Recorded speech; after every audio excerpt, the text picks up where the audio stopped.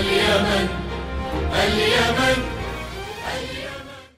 طبعا المؤرخون اليمنيون في العصر الحديث جميل جدا. يعني من المؤرخون هو المؤرخ ابن الديبع، وهو يعني عاش في ما بين 1461 و 1537 ميلادية، وما بين 866 و 944 هجرية.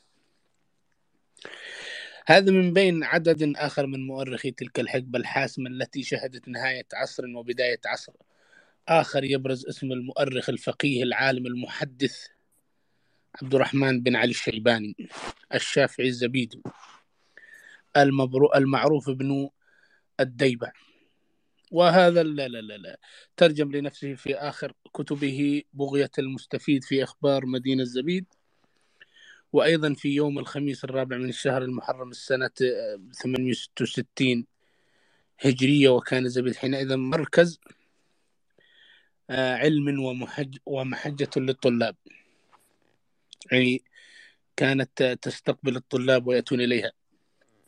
طبعا هذا ابن الديبع يعني كان من الأساتذة التي يعني تتلمذ عليهم الحافظ المؤرخ السخاوي وغيره من العلماء الذين كانوا في تلك الفترة الزمنية.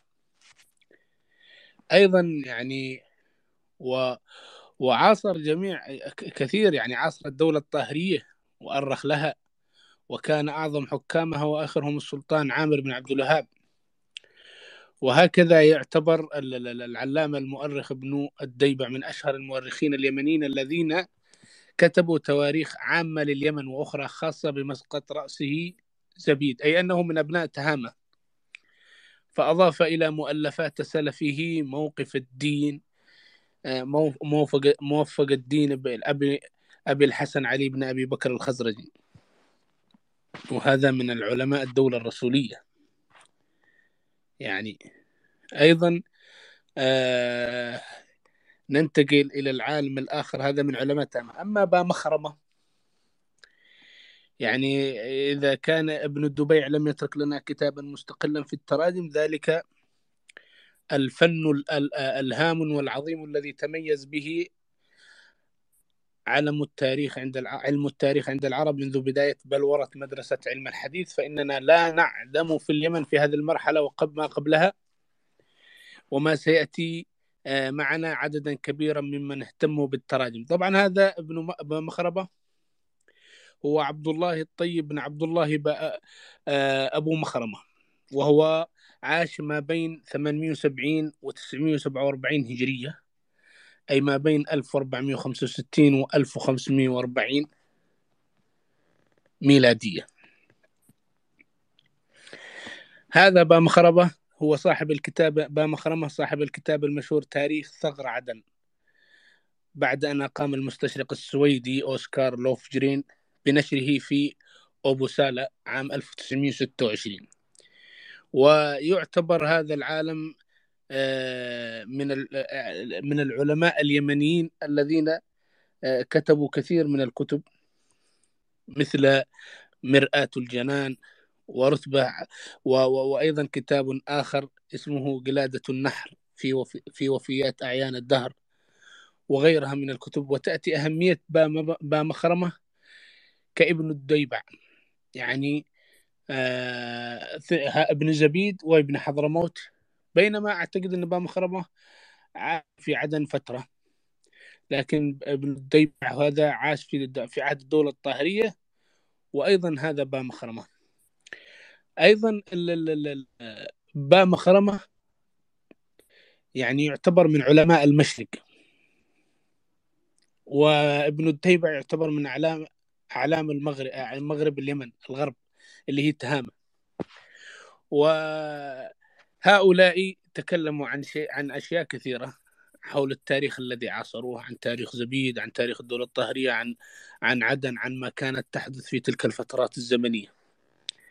طبعا هناك عدة من الباحثين الذين عاشوا في عصر الدولة الطاهرية والدولة الرسولية ودخول العثماني الأول، حيث يعني أصبحوا مختلفين حول الدخول العثماني. وأيضا هنا لدينا عبد القادر بن شيخ بن عبد الله العيدروس، وهو صاحب كتاب النور السافر في أخبار القرن العاشر. ضمنه ضمنه تاريخ اليمن على السنوات من 901 إلى سنة 1000 هجرية، مع تراجم من مئات يعني مع تراجم كثيرة من علماء وقضاة وأدباء وملوك من أهل اليمن وغيرهم من الحجاز والهند. والكتاب نشره محمد رشيد الصفار في بغداد في عام 1934. هذا الكتاب مهم جدا، اللي هو النور السافر في أخبار القرن العاشر ما بين 901 إلى 1000 هجرية. كتاب مهم جدا اسمه النور السافر في أخبار القرن العاشر لعبد القادر بن شيخ بن عبد الله العيدروس.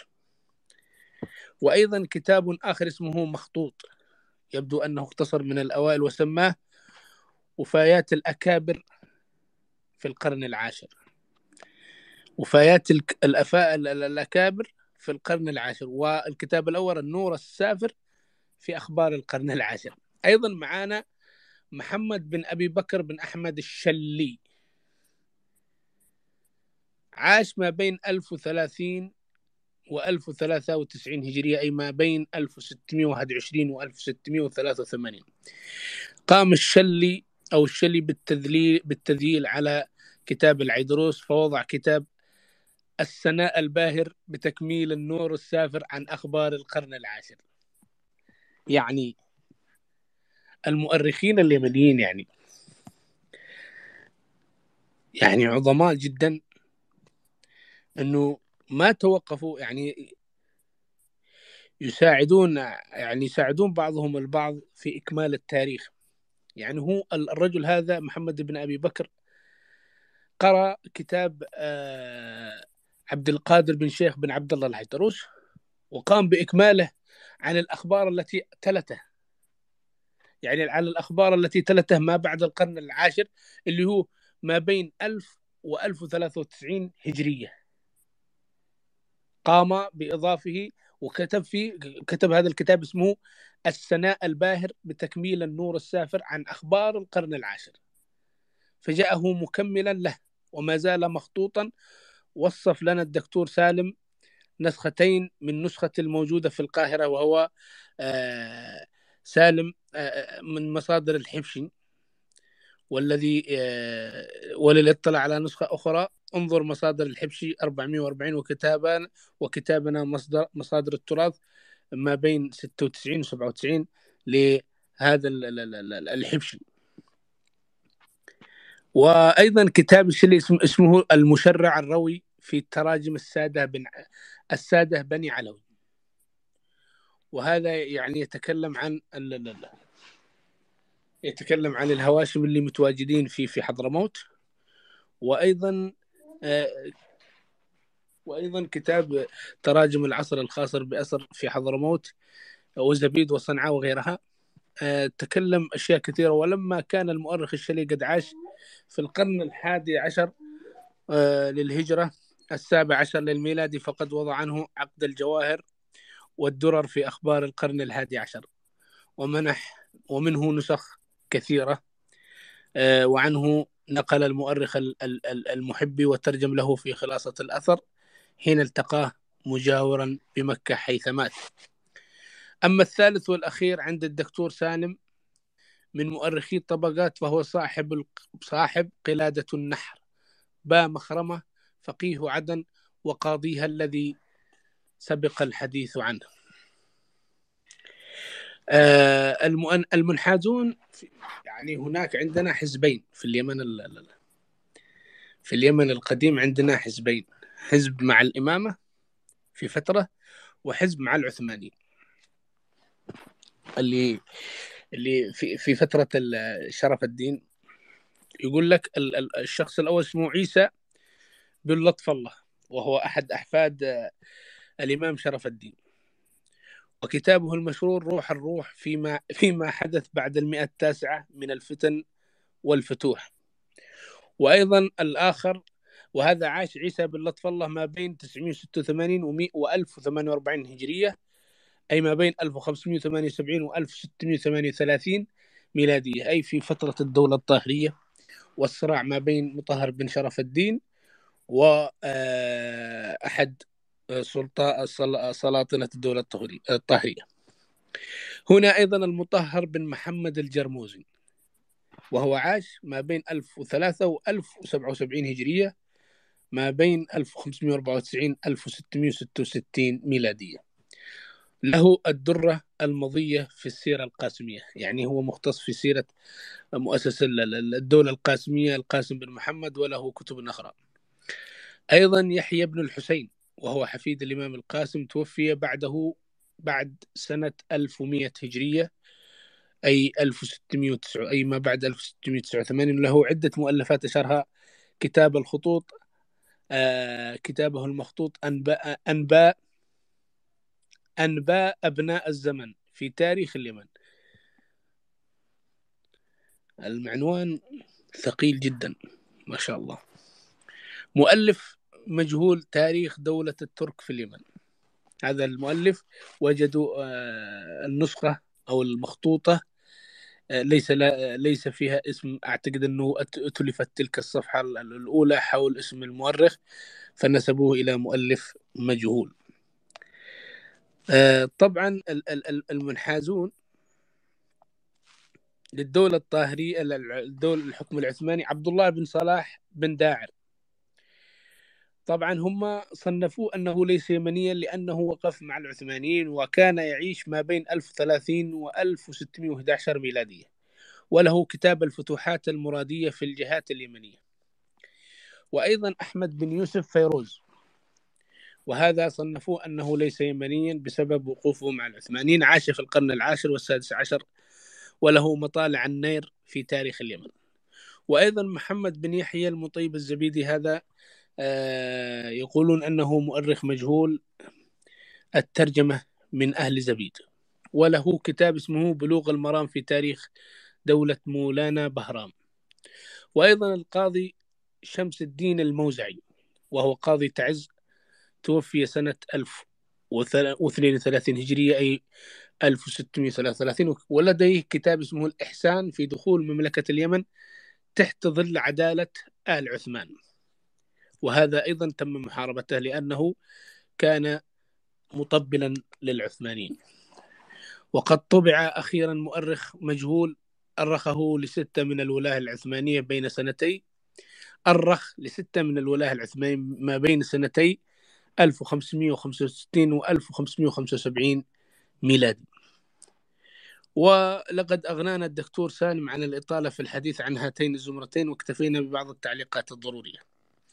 أيضا اثنان على الأقل من المؤرخين المنحازين للعثمانيين كان غير يمنيين، والثلاثة الآخرون يمنيين، والذين هم فيروز والزبيدي والموزعي، وكانوا في خدمة الولاة العثمانيين بعيدا عن مواقع القتال والصراع في المناطق الشمالية الزيدية، أي أنهم كانوا يكتبون لصالح الدولة العثمانية في الفترة الزمنية، ويعتبرونهم أنهم أخطر من المقاتلين. وأيضا هناك من الصعب اعتبار المؤرخ عيسى بن لطف الله أنه حفيد المطهر بن شرف الدين من المنحازين للأئمة الزيدية فيما كتبه باعتدال عن الإتراك العثماني، يعني أن هذا الرجل قام بكتاب في كتابه أنصف الدور العثماني في تلك الفترة الزمنية. وهناك مؤرخين كتبوا للعثماني. وأيضا هناك المؤرخ الكبير يسمى يحيى بن الحسين، وهو حفيد القاسم بن محمد، من مؤرخي المرحلة الثانية، فهو لم يشهد فترة الوجود العثماني، وإن كان قد كتب عنها فيما كتب من مؤلفات عن تاريخ اليمن منذ فجر الإسلام حتى عصر 1100 هجرية. وأيضا من المؤرخين صالح المرهبي وحسين العلفي والحسن بن محمد الزريقي. طبعا هؤلاء عاشوا ما بين 960 توفوا في عام 960 هجرية أي 1553 ميلادية.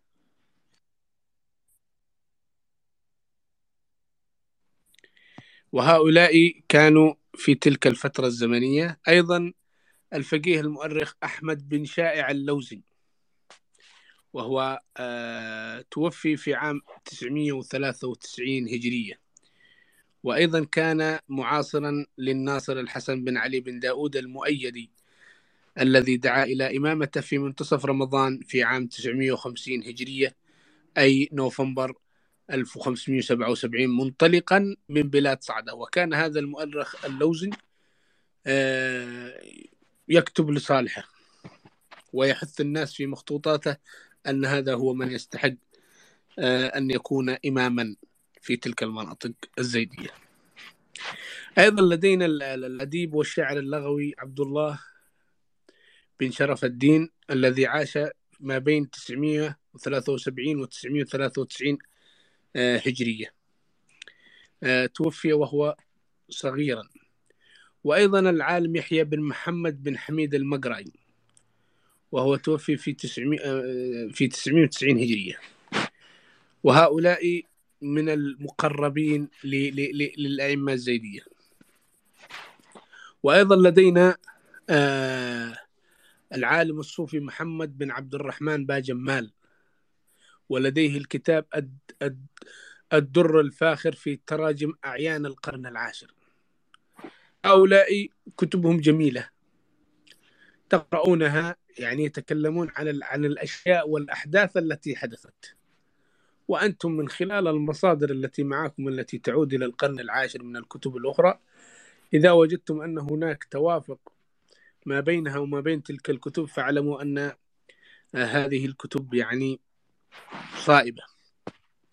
وهناك مطهر بن عبد الله الضمدي، وتوفي في عام 1050 هجرية يوافق 1640، وفله الوافي بوفايات الأعيان المكمل لغربال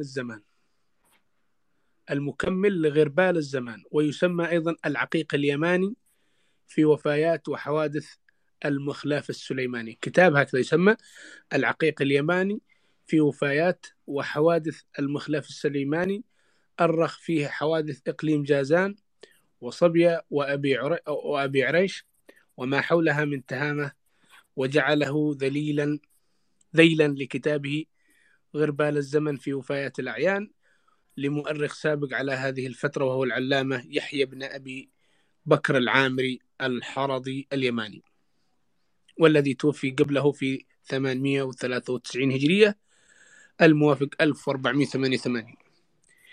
أيضا هناك العلامة الكبير، والله عائلة الإرياني هذه قديمة جدا. ولدينا العالم الكبير القاضي عبد الرحمن بن يحيى الإرياني،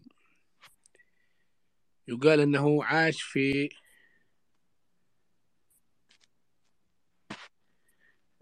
ما بين توفي في عام 1405 هجرية أي 1985 ميلادية.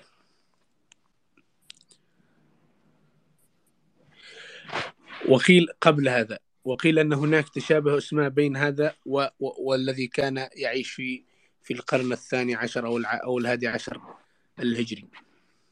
أيضا هناك كتاب لسيرة المؤيد بالله محمد بن القاسم. وهناك عندما انسحب العثمانيين الأتراك من اليمن في عام 1045 هجرية الموافق 1635 في عهد ابن مؤسس الأسرة القاسمية المؤيد بالله محمد بن القاسم. وكان اليمن بذلك أول قطر عربي يستقل عن الدولة العثمانية. يعني في فترته هناك عدة مؤرخين وأغلبهم من المقربين للأئمة، في تلك الفترة. وأيضا لدينا يعني الحسن الجلال، العلامة الحسن الجلال، والذي توفي في 1084 هجرية. وأيضا لدينا المقبلي والذي في 1180، والذي لدينا المجتهد بن الأمير والذي توفي 1182، والذي لدينا مرتضى الزبيدي والذي توفي 1205 هجرية يعني، وهو صاحب تاج العروس. وأيضا ولدينا الشيخ الكبير وشيخ الإسلام الشوكاني والذي توفي 1250 هجرية الموافق 1834 ميلادية. طبعا هؤلاء عاشوا في فترة متقاربة، وشهدت هذه الفترة يعني فترة طفرة من حيث المؤرخين والعلماء، لأن هناك من انشغل في شغل يعني في حرب وإلى آخره، والعلماء أخذوا راحتهم، ما حد التفت إليهم، فقاموا هؤلاء بتعليم الأمة، حتى أنه في تلك الفترة يقال أن العلماء كثروا، ومنهم شيخ الإسلام الشوكاني الذي تدرس كتبه إلى هذه اللحظة. أما النصف الثاني من القرن الحادي عشر والقرن الحادي عشر هجري والقرن السابع عشر ميلادي، لدينا المؤرخ الجرموزي، وهو صاحب الذي توفي 1077 هجرية الموافق 1667، وهو صاحب السير الثالث، وهو من مؤرخي المرحلة الثانية هذه، وإن كان سيرته عن القاسم بن محمد 1029 هجرية موافق 1620، يعني كتب حول هذا الأمر. وأيضا لدينا كتب حول القاسم بن محمد، وهو أحد أئمة الدولة القاسمية. أيضا لدينا عيسى بن لطف الله الذي توفي 1048 الموافق 1638، صاحب كتاب روح الروح. وأيضا لدينا ابنه جمال الدين المتوفي 1084، وأبوه توفي 1048. سبحان الله، عكسوا الرقم.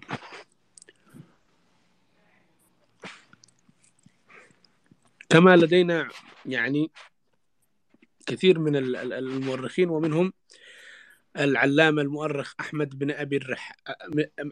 أبي الرجال. وهذا العالم يعني لديه كتب كثيرة، منها طبقات الزيدية، وهؤلاء أغلبهم يعني قريبين من الأئمة، وأيضا قريبين من المذهب الزيدي، بل هم أنهم من المذهب الزيدي. وأيضا لدينا المؤرخ أحمد بن يحيى بن حابس الصعدي، والذي توفي 1061 هجري الموافق 1651. ولديه كتاب اسمه المقصد الحسن والمسلك الواضح السنن رجالا من تلك الطبقات. فالعلامة الصعدي جعل كتاب المقصد في تاريخ الزيدية وبيان مذهبهم وفقههم، وفيه رجالهم ومصنفاتهم وسير أئمتهم لا رحمهم. وأيضا كتاب اسمه المؤرخ وأيضا لدينا المؤرخ أحمد بن سعد الدين المسوري، وهو من أبناء دمار، توفي في 1079 هجرية الموافق 1668.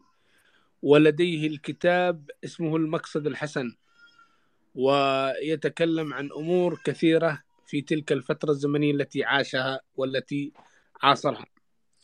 أيضا لدينا كتاب في كتابات العلامة المؤرخ أحمد بن صالح بن أبي الرجال اسمه كتاب مطلع البدور ومجمع البحور، وهو في 4 مجلدات مخطوطة، يحتوي على أكثر من 1300 ترجمة مرتبة على حروف المعجم، يعني ألف الآخرة، ويعتبر من أهم كتب التراجم اليمنية والزيدية، فقد اعتمد فيه على عدد كبير من مصادر التاريخ وكتب الرجال. ويقول المؤرخ الشوكاني الذي أضاف بعد استطراد نقدي لكتاب التراجم اليمنية الأخرى وقصورها في كثير من المعلومات والتواريخ التي عانى منها هو نفسه، فمن عرف ما ذكرناها علم أن المترجم له رحمه الله قد أجاد في ذلك الكتاب في كثير من التراجم، وذلك في كتاب البدر الطالع.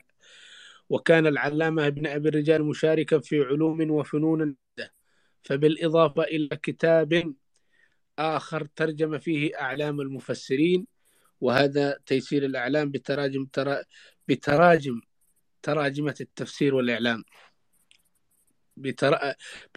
تراجمة التفسير الأعلام.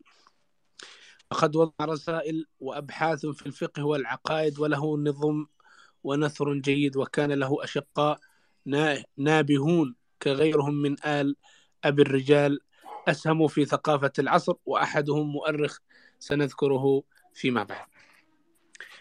وأيضا لدينا يعني أحمد بن عبد الله حنش، وهو توفي في 1080 هجرية الموافق 1669 ميلادية، واصفا تاريخيا لذلك التوسع في المناطق الجنوبية والشرقية في عهد معاصرة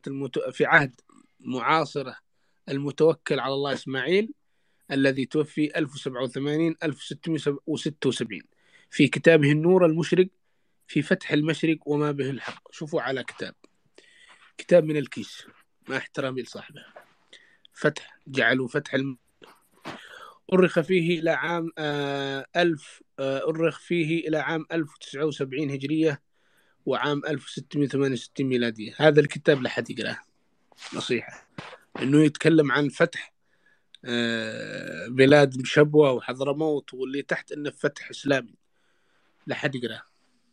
وهذا أحمد بن عبد الله حنش، شكله لقصه حنش، لهذا أسمى قتال الأخوة بفتح إسلامي للأسف.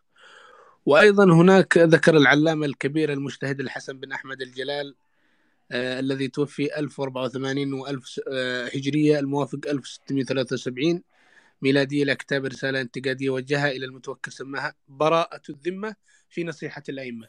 هذا الكتاب يرسل أنه هناك أشياء يجب التنبه إليها، أنكم تتجاوزون الخطوط الحمراء وإلى آخره، وأرسلها لهم لكي يبرئ ذمته أمام الله وأمام الناس وأمام الحكام في تلك الفترة الزمنية. أيضا لدينا العالم الأديب السياسي الحسن بن أحمد الحيمي من حيمة، وهو يعني عاش ما بين 1018 هجرية و1070 هجرية الموافق 1609 ما بين 1609 1659 ميلادية، الذي كان من رجال الدولة، فقد كلفه المتوكل على الله إسماعيل القيام بسفارة إلى ملك الحبشة فاسلداس في عام 1057 هجرية الموافق عام 1647 ميلادية، وقام بعد عودته بكتابه أخبار رحلته وانطباعاته في وصف مفعم بالتفاصيل الطريفة والأخبار المفيدة في كتاب المعروف بسيرة الحبشة. في كتاب اسمه سيرة الحبشة للحسن بن أحمد الحيمي يتكلم حول أنه كان سفيرا في الحبشة، وأرسله المتوكل على الله إسماعيل أحد الأئمة الزيدية، ويتكلم كيف وجد أهلها وكيف استقبلوه وكيف وشاهد أرضها وإلى آخره. وأيضا باهتمام خاص وطبع في برلين عام 1894 الطبعة الأولى، وأعاد الدكتور مراد كامل وهو أحد الباحثين المصريين نشره في القاهرة عام 1958 1971 ميلادية من الأصل المخطوط نسخ كثيرة.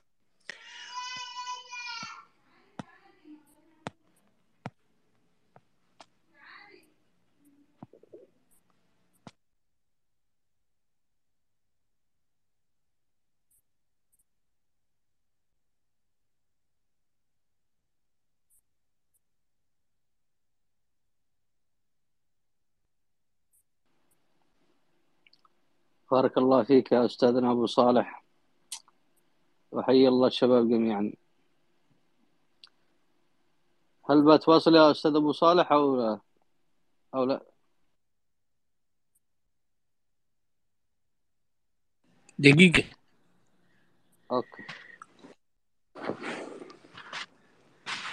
أيضا لا يتكلم عن سيرة الحبشة، وأيضا معاصري الحيمي ويعني والجلال وأبي الرجال وغيرهم من المشاركين في الحياة الفكرية صديقهم العلامة محمد بن إبراهيم بن مفضل، والذي عاش ما بين 1022 1085 هجرية، الموافق 1613 1674، والذي تتلمذ في شبابه على أشهر العلماء عصره في شبام وصنعاء وبرع في جميع العلوم، وأخذ الناس عنه طبقة فطبقة، وتخرج به جماعة بينهم أئمة علماء مصنفون كالعلامة صالح، والذي يعتبر، هذا ركزوا على اسمه، صالح بن مهدي المقبلي. هذا من العلماء العظماء كالشوكاني وكابن الأمير الصنعاني. هذا المقبلي يعتبر يعني من درجاتهم، وهو كاتب صاحب العلم الشامخ.